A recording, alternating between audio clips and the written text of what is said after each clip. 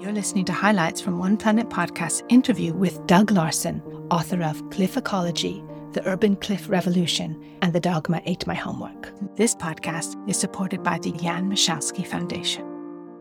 Well, I think growing slowly and patiently and with fewer demands on the environment in which you live is just as healthy and perhaps more healthy than the endless hunger for more and more and more, which we see as a characteristic of our species. I think like a scientist, but I'm also aware that in that thinking, I've got bias and wishes and colors and flavors. My own interest in these poor stunted trees on the escarpment probably goes back to my upbringing. I had a difficult childhood with a father who insisted that he was right about everything all the time. And I'm sure that in the work that I did in my early years as a scientist, I was trying to find some system that would not argue back to me the way I had experienced as a child. I loved working with organisms that were themselves repressed by nature. And that's why I loved working on the tundra. It's a wonderful thing to stand like Gulliver on top of an entire ecosystem that's only 3 inches tall. And you sort of ask yourself, am I any happier than it? And I wasn't. And I found that tremendously thrilling to have a different perspective that I know that if I followed my father's directives, I never would have been allowed to have. Well, I have no religious affiliation, but I feel a close connection to the planet. It brought me here, and after I die, I will go back to it. So I feel that the entire planet is a living being with 20 million species that are its components. And I think it's a wonderful thing to think about existence in that way, because it opens up the possibility of you just becoming part of the universe. I tell my grandchildren all the time, and they don't actually believe me when I'm telling them this. You are made of stardust, that everything that's on this planet was the result of a supernova explosion that took place billions of years ago, generated all the heavy elements, all the lighter elements, and everything that eventually coalesced to become the planet Earth. And I've even told her that most of the biomass that is in each of us was once in other biomass in the form of dinosaurs and metasequoia trees through the Carboniferous period. So the Earth has been endlessly recycling all of the things that are within it. And that forms as much a spiritual base for me as any sort of concept of a deity that's been in charge of the system. Absolutely. There's a whole chapter in the Dogma book, and it's called Hope for Humans. Chapter is based on the work of Harold Morowitz. He's a thermodynamic physicist of great renown. And the point about consciousness, if you examine it from a psychological evolutionary point of view, is that it provides the ultimate capacity in our species to avoid all kinds of pressures, threats, and other things that impinge on our ability to succeed. Evolution as a force in nature is inevitable. It's not something magical, nothing short of inevitable. Things that can persist in environmental fluctuations will. And consciousness in our species, provided in the whole history of the evolution of life on Earth, consciousness provided us with the capacity to, as Richard Dawkins says, almost instantly change our minds through the use of memes when we see a better way of doing anything. So the process of biological evolution in our species might have stopped, but the process of mimetic evolution continues. And consciousness is the basis of that mimetic evolution. The fact is, you and I might start off talking about something.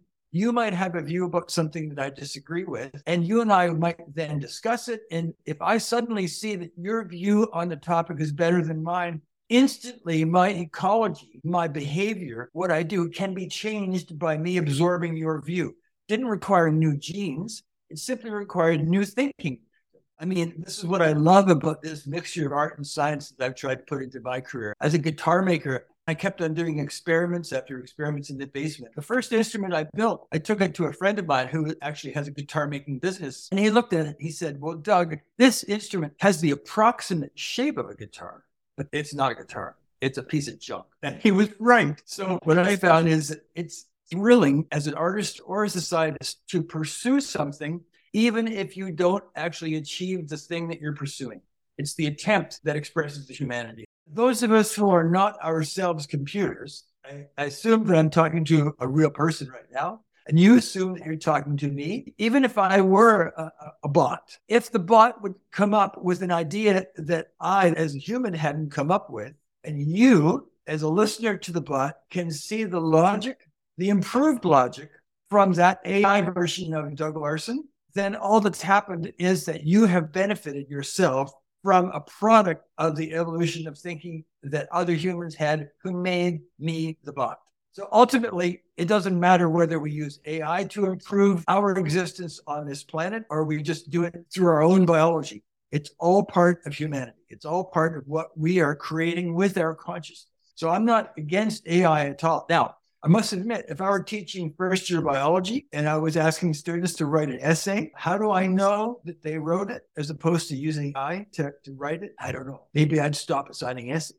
Like we talked about at the beginning of their discussions, the loss of the capacity for critical thinking because people are communicating in a non-peer-reviewed form, right? Social media is like going back to manuscript books. And sometimes you can't even find a website that gave you initial information. So as long as that's the situation, that it becomes impossible to know for sure if AI generates an essay on, say, capitalism, if a person in the class where the kid is writing that essay using AI, if another kid puts in a different keyword in the request for the AI version of that article on capitalism, that's not going to be the same article. So again, there's no capacity for those AI-produced documents to be identical. There is no reason for doom and gloom in our species. That evolution has produced the most amazing organism that is capable of almost instantaneous change for the better.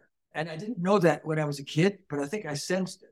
I think I sensed that all these other 20 million species knew something we didn't know. And that was, there's always hope if you let it out of the bag. We're always willing to say that we're right to other people. But the joy comes from realizing that the truth eventually comes out. And it's by the inexorable floating of science to the surface by people who say they're wrong. They think it's a sign of weakness. And in my view, it's the ultimate sign of strength in a politician to say, yeah, I was wrong last week. I was wrong last month. I was wrong last year. Yeah, we're always looking for better ideas. And so if you've got one, let us know. Politicians think it's a sign of weakness to change their minds. And I think, are you kidding? Evolution is selecting for people to change their minds all the time. That's what works in nature. Evolution is the process by which things which are better replace things which aren't. Changing your mind requires that. We hope you've enjoyed this program and listening to the highlights of this podcast. If you'd like to get involved in One Planet Podcast or learn more about environmental projects, click on the subscribe button. Thank you for listening.